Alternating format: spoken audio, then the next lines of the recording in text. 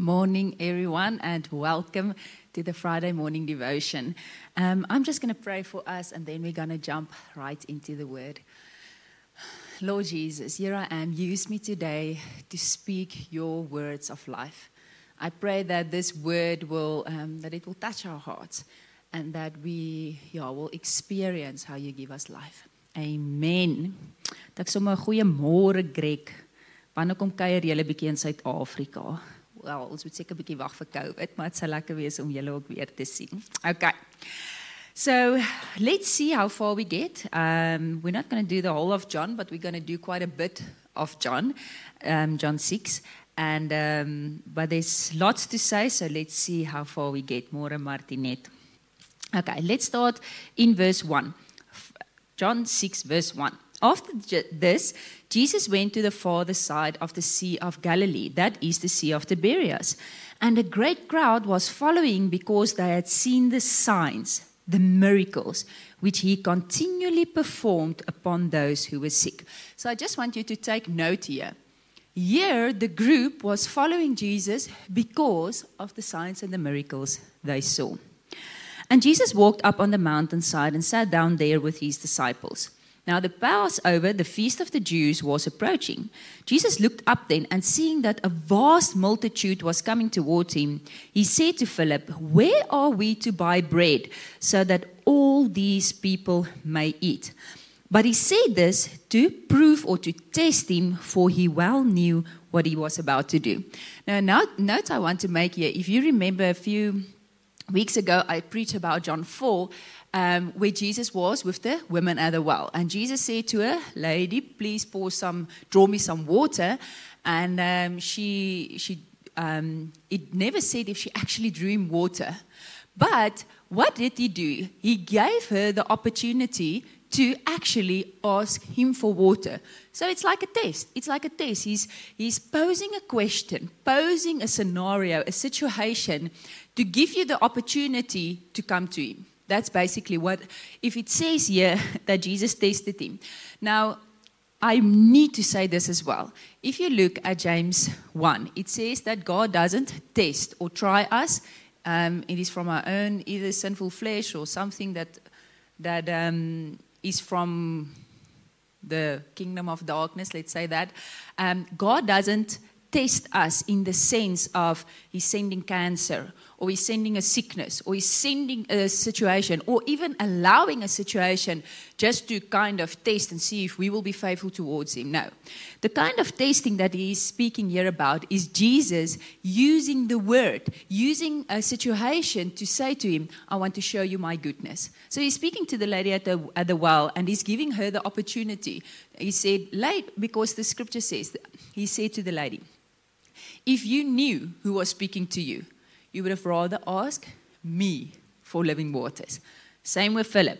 He knew what he was going to do, but he wanted to teach Philip something. Okay. And not, "Sis man, jy sleg."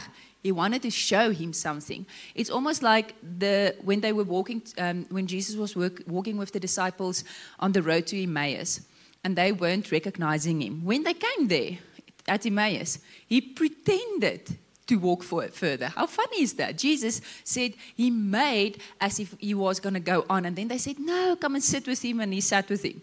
So that is kind of a test, He was just testing if they were going to ask him to stay. Okay, so just that is all in brackets. So, verse 7, Philip answered him, 200 pennies, $40 worth of bread is not enough that everyone may receive even a little. Another of his disciples, Andrew, Simon Peter, brother, said to him. Okay, so just to say in verse 7, Philip was immediately turning to the natural, and he said, "We don't have enough money to feed these people." Okay, so from a natural, from the sight, our senses perspective, they couldn't feed the people. Verse 9, Andrew said, "There is a little boy here who has with him 5 barley loaves and 2 small fish, but what are they among so many people?" Okay, so at least Andrew was starting to sense that there must be something more. He recognized the boy. He recognized the potential in the, among so many people, yet he didn't fully grasp what was going to happen. He said, I see a boy. The others didn't see the boy. He saw the boy with the bread and the fish. But he said, but I see it, but I don't know really how this is going to play out. How is this little food going to feed so many people? Jesus said, verse 10, make all the people recline or sit down. Now the ground, a pasture, was covered with thick grass at the spot. So the men threw themselves down, about 5,000 in number. And I'm always, when I read this, I think of Psalm 23. The Lord is my shepherd. I shall not lack. He makes me lie down in green pastures next to stillful waters. And this is exactly like what Jesus did. It's like, come on, let's make them sit down. Okay. And rest.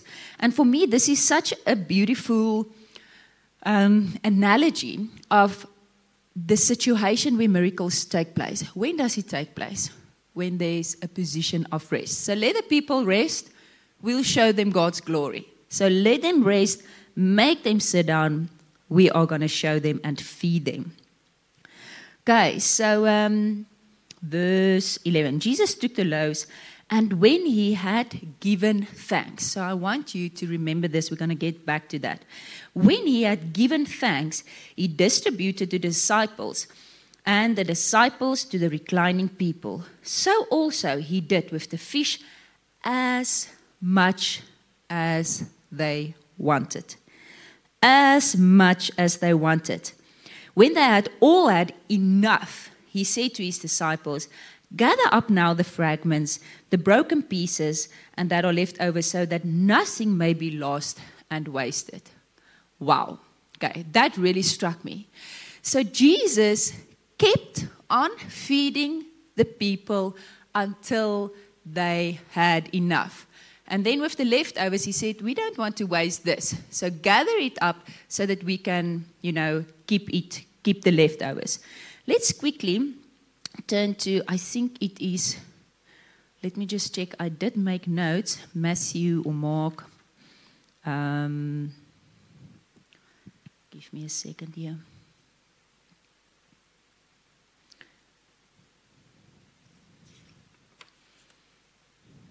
Mark, it is somewhere. No, it's not that one. Waar's nou my notas? Okay. Oh, Matthew 7. Okay. So, Jesus is speaking, teaching people. Verse 6, he says, do not give that which is holy to the dogs, and do not throw your pearls before hawks, lest they trample upon them with their feet and turn and tear you to pieces. So he's speaking about the treasures. He says, do not keep or give to those who will trample on it. And then in verse 7 he says, keep on asking and it will be given you. Keep on seeking and you will find. Keep on knocking and the door will be open to you. For everyone who keeps on asking receives. And he who keeps on seeking finds. And to him who keeps on knocking, the door will be opened. So what was Jesus doing? He was feeding the people until they said stop. Okay. God is enough. But God is more than enough. So these people were eating, and then they said, oh, we are full, we cannot. Now, it's obvious that we're going to go to Jesus is the bread, feeding himself. So let me jump in there. Jesus will give to you as much as you want. That's what it said. He said, and they were eating as much as they wanted. And Jesus just said to me, how much do you want me? Okay. He will keep feeding you until you say stop. Now, I have had that experience. Like many times I read the word and it feels like my brain is breaking. I'm like, okay, this is too much. I need to stop. I cannot take this anymore. Or you're in the glory, in the anointing, and you're like, you have to get up. This is too much. I'm almost feeling too much. It's like your flesh is rebelling against the glory of God. You're like, I cannot take it. Okay. So this is not a rebuke to say, sis man, hoekom, why aren't you receiving more of Jesus? I'm saying there is still more. And if you are willing, he will continue to give to you. So we can use this in many situations. Let's say you are praying in the Spirit. I've seen that before. Then I pray 5 minutes and then I'm kind of, I don't want to pray anymore. Jesus wants to do more in you and through you, but are you willing? Okay. How much do you want Him? Now, if you feel in your heart, I don't want Him that much, I really don't have a hunger, ask Him for a hunger. Enter the rest, sit down at the lake, in the green pastures, and ask Him for a greater hunger so that your capacity to receive more of Him can grow. We need to make room for the anointing. It is like that lady, I suppose in Kings, I don't know the exact reference, that were making room. She literally built a room or prepared a room in a house for the prophet Elijah to come and sleep there. And he was a representation of the anointing of God. She made room for the anointing. Now, I think it is Isaiah 54 that says, or 53 that says, stretch out your tent pence, make room, because the widow who did not bear fruit will see more fruit than the fruitful women. Okay, so he's speaking about Jerusalem and all of that, but the significance of the scripture is that if you haven't been bearing fruit, what do you need to do? You need to enlarge your capacity to receive more of God. And what will that take of you? It will just sometimes take of you to maybe go a little further than what your flesh allows. Have you ever eaten a meal, that Sunday afternoon meal? You're actually full, but you eat a little bit more, and sometimes maybe more. Now, in the natural, it's not so nice because you kind of feel naughty. You're like, oh, I shouldn't have done that.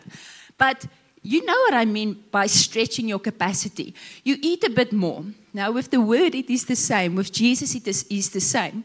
Let's say you are reading and you're feeling, I've had enough. Maybe just go on, pray that 1 extra minute.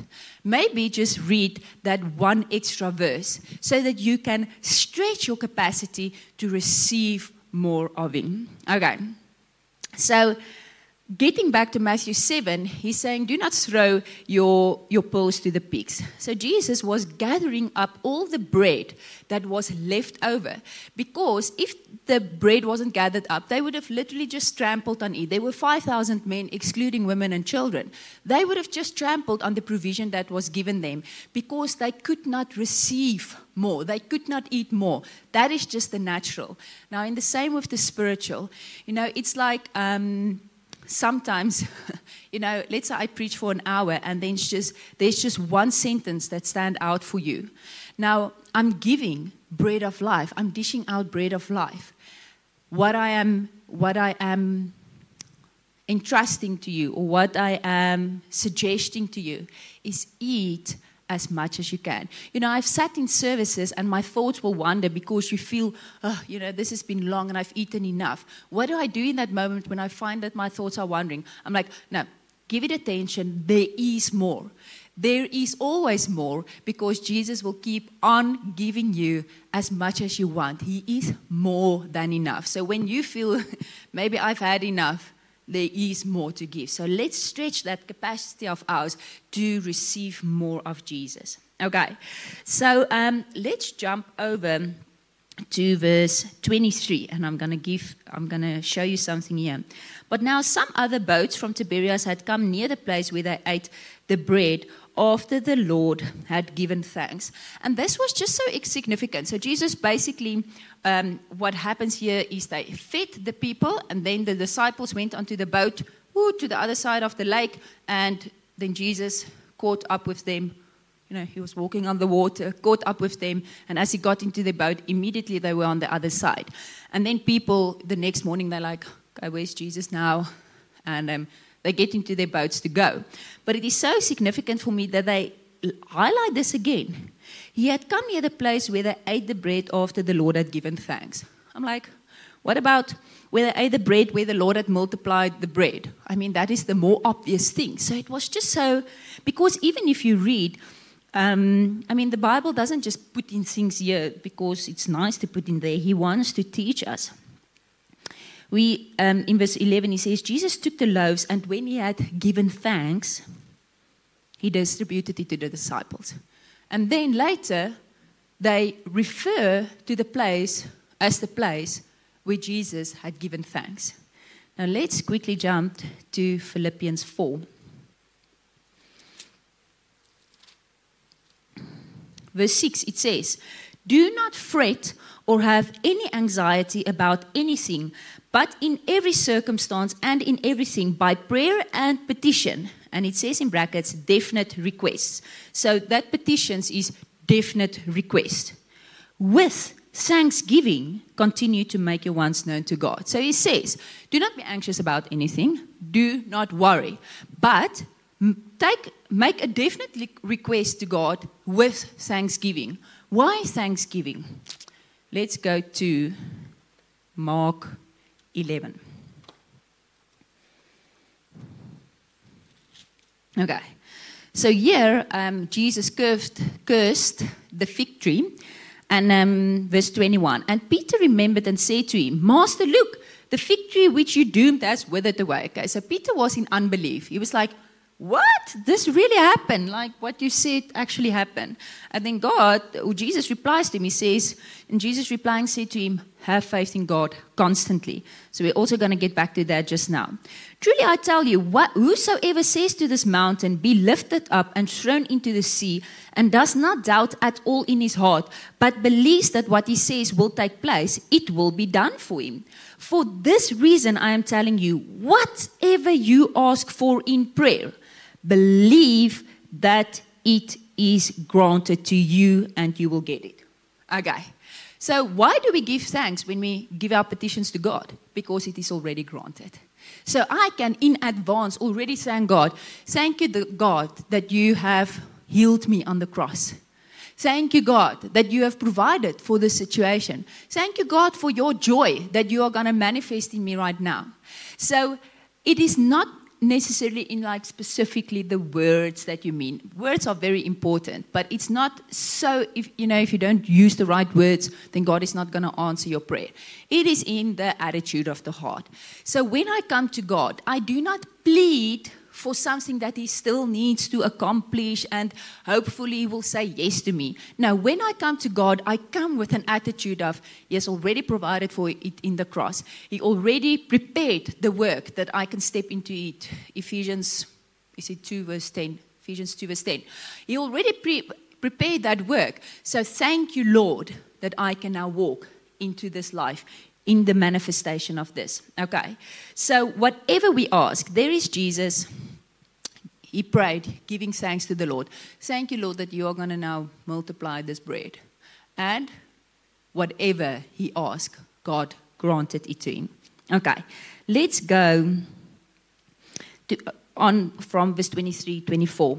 "So the people, finding that neither Jesus nor his disciples were there themselves, got into the small boats and came to Capernaum looking for Jesus. And when they found him on the other side of the lake, they said to him, 'Rabbi, when did you come here?'" Okay, so in verse 2, they follow Jesus because of the miracles. Now they follow Jesus again. Now let's see what says Jesus, verse 26.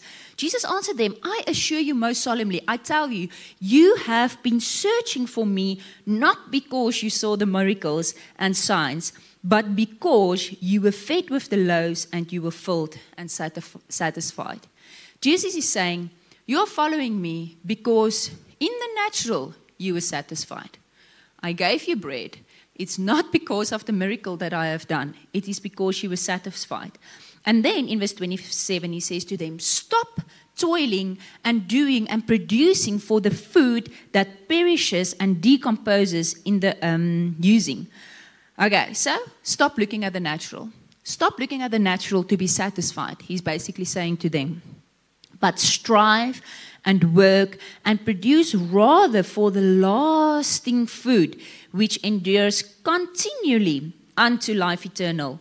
The Son of Man will give you that. What was Jesus just doing? He was demonstrating in the natural what he wants to do in the spirit. He was giving them bread. Did they do something to earn it?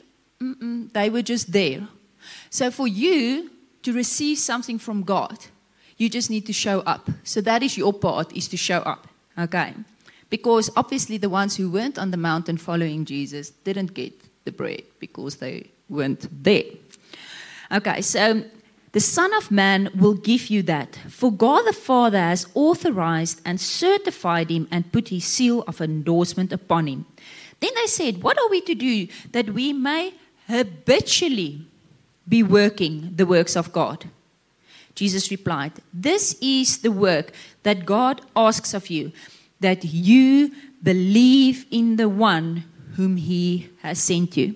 This immediately took me back to Mark 11, where, the disciples is every day walking with Jesus. They have now seen 1 or 2 or 3 miracles, and now Jesus curses the fig tree. And again, Peter is standing in unbelief. Okay, so he is not having faith in God. He says, the work of God is this, that you believe in me. Now here is Peter. He's not having faith in God. He's like, what? The fig tree withered. What is Jesus' reply? Have faith in God. So how do we habitually work the work of God? We continue to have faith in God. We continue to strive to enter the rest. We don't go like, it didn't work, this faith thing. Didn't work, I'm giving up. I've prayed 10 times for this. Still it's not working. I've sowed hundreds and hundreds of rands. Still I haven't seen my breakthrough. What did Jesus do when the disciples were fishing? They were fishing all night and they didn't catch one fish. And Jesus said to them, throw in to this side. And they caught how many fish? Sometimes we just need to stretch our capacity and continue in the faith. Continue coming to Jesus so that we can be filled and so that he can do something for us. Okay. Where are we going to go? Verse 30. Therefore they said to him, what sign will you perform then, so that we may see it and believe and rely on and adhere to you? What supernatural work have you to show what you can do? I'm like, okay, so Jesus is saying, this is the work of God, believe in me. Like, what sign are you going to give us? They're like, did you not just yesterday, we were feeding, let's say, 15,000 people with a handful of food. Now they're asking God for another sign. So you see, they weren't following God for the miracles, for Jesus for the miracles. And at one time, Jesus was reproving the Pharisees. He said to me, you do not even come to me, or you don't believe me. What I ask of you is at least believe the miracles. Sometimes, a miracle can manifest right in front. We can raise a person from the dead, and still people do not see. So we need to continue preaching the gospel so that faith can come, so that people can come. But you have that choice. A miracle is not going to change your life. It can, obviously. But the thing that will really change your life is when you continue to come to Jesus. Your relationship with Jesus is much more important than a miracle. And maybe I'm being technical here because God is miracles. I don't want to say, we shouldn't go for the miracles. No, go for the miracles. We love miracles. It's God showing himself. But the miracle in itself, if you just take the miracle and it is not the miracle with Jesus, I don't know, I'm disputing the value of that because it is Jesus that we want in the end. So here they are, already in unbelief. They just saw a miracle already. God, what are you going to show us? Our forefathers ate the manna in the wilderness, as the scripture says. He gave them bread out of heaven to eat.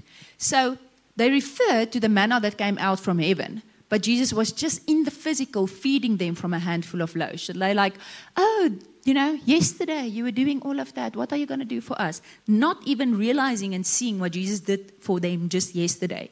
Jesus then said to them, I assure you most solemnly, I tell you, Moses did not give you the bread from heaven. What Moses gave you was not bread from heaven, but it is my Father who gives you the true heavenly bread.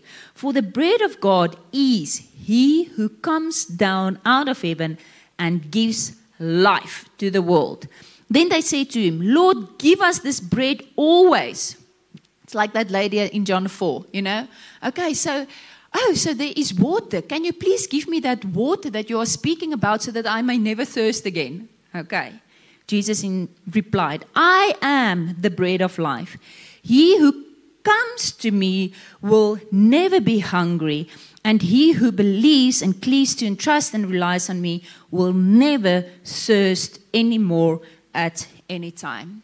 So here Jesus is saying, listen people, the miracle was just the demonstration to show you that you need to come to me. And I'm just thinking of Matthew 11 that says, all to me. Let's read it because there were a few nice things that I saw when I read it again. Matthew 11 verse 28. Come to me, all you who labor and are heavy laden and overburdened. Okay, so just they were speaking in John 6. What are we to do? The works that God requires. So what we often do is we work at something and we try to fix it but we don't come to him. So he's saying, come to me, all you who labor and are heavy laden and overburdened, and I will cause you to rest. Sitting down in the green pastures. I will ease and relieve and refresh your souls. Take my yoke upon you and learn of me. Jesus teaching Philip just now. Jesus teaching the lady in John 4 just earlier. My yoke. Take my yoke and learn from me. Okay. Which is the word of Jesus. For I am gentle and meek and humble, lowly in heart, and you will find rest, relief and ease and refreshment and recreation and blessed quiet for your souls. My yoke is wholesome. It is useful, good, not harsh, hard, sharp, or pressing, but comfortable. It's gracious, it's pleasant, and my burden is light and easy to be borne. So what is this yoke that Jesus is giving him? What is the work that God requires? Believe in the one who him has sent. Habitually believe. Continue believing. This is the yoke. I mean, it is not that difficult. Now I'm speaking from a place of, I've disbelieved God many times. It's not like I see 100% results. But I know that it is not like he's putting a stumbling block in our places, this is the measure of how hard you should believe. No, he's saying, just come to me. When you come to me, you will believe. Okay, let's get back to John 11. So now, John 6. So now they are like, okay, he has given us the bread from heaven, and then Jesus says, Moses is not the bread from heaven. Listen, the law cannot give you life. It is impossible. So the law, all your trying, all your efforts to please God externally from Jesus, it cannot satisfy you. It cannot give you life. But then Jesus is the one who gives you life. All who my Father gives to me will come to me, and the one who comes to him, I will most certainly not cast out. I was just thinking of that scripture that come to him with boldness to the throne of grace. He will not cast you out. You can run to Jesus with literally anything. There's certain things in my in my relationship with Jesus that I feel I've really messed up now. Let's say with how I handled a situation with the kids or something like that. And it almost feel like, how can I turn to him now? I've really just tried to fix this on my own. And I almost feel I'm guilty that I didn't start by just going to him to ask him for help. And that is the exact point where you should not go and be like, okay, I was stupid to try to do this on my own. This is the exact point where you should run to him with boldness and say, Lord, at any time. I don't know if you've experienced that. I've many times, I realize I'm trying to do something, or I was just, let's say I wasn't praying in the Spirit where I know I should have been praying in the Spirit and busy with this and that, something stupid. Let's say watching a TV program. And with that, I'm not saying you shouldn't watch TV. I'm just saying you were busy with something that was actually just a waste of time, and it wasn't really like in love and in peace and in joy. And then you want to run to Jesus afterwards and say, okay, Lord, help me out of this mess. I know you have told me what to do and I didn't do it. That is the exact place where you need to run to Jesus so that he can help you out of your mess. He wants you to come to him. Doesn't matter how much trying you have. Doesn't matter how much guilty, those guilty thoughts that come up. Yeah, but I didn't pray. I didn't do what he showed me to do. Come to him. He will give you out, and I will most certainly not cast you out. I will never, no, never reject one of them who comes to me. How amazing is that? Jesus will never reject you. I mean, you can have all the grounds for the rejection. You could have messed up all the messiest thing you've messed up. He will not reject you. Come to him. Come. Where are we going to go from here? Oh, we are over half an hour. Okay, let me wrap up. The Son of Man gives you that. Let's just end here. Verse 58. This is the bread that came down from heaven. It is not like manna, which our forefathers ate and yet died. He who takes this bread for his food shall live forever. We're not going to go into that details. Verse 63. It is the Spirit who gives life. He is the life giver. The flesh conveys no benefit whatsoever. The flesh conveys no benefit whatever. There is no profit in it.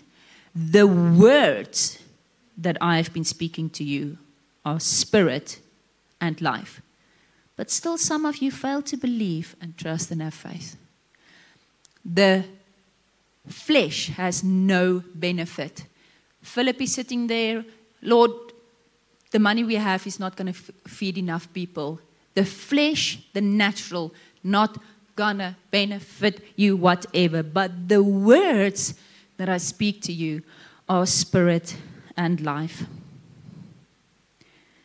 Maybe I'll continue in the next devotion about this. What I want to say to you today is that Jesus wants to feed you with himself. He is the bread of life. And he feeds you by giving you the words of life. That is how you eat the bread. Well, first of all, communion. We'll speak about it next time. But today I want to just focus here. The words of Jesus are spirit and life. So run to him. Keep on eating. If you feel you are full, you cannot eat anything more, keep on eating. Those words will give you life. If you are sick in your body or something and you feel, listen, they have prayed for me. I know I'm repeating myself, but I know I have prayed and I have trusted God. Keep coming to Jesus. Keep going to Jesus. If you've had enough, go for even more. His words give life. What are those words? It is words that bring freedom. You know, he says, my words are spirit and life. 2 Corinthians 3 verse 15 to 18 says that where the Spirit of the Lord is, there is freedom. So when the words come to you, when you feel free, you know, this is the words that Jesus is speaking to me. Sometimes it is just from reading the word. Sometimes it is just a thought that comes into your mind. Sometimes it's a prophecy or word that somebody speaks to you. Sometimes it's a billboard speaking to you. Whatever it is, you will know the truth. And the truth will set you free. Keep running to the word. Let Jesus speak to you. Come to him, come to him, come to him. Okay, I'm going to finish before I repeat myself too often. Thank you. Let me greet everyone. Oh, there's a lot of people. Hello, Dini, Janine, Natasha van die Kerk. It's nice. We met a long time ago. It's so nice to see you, Janine, again.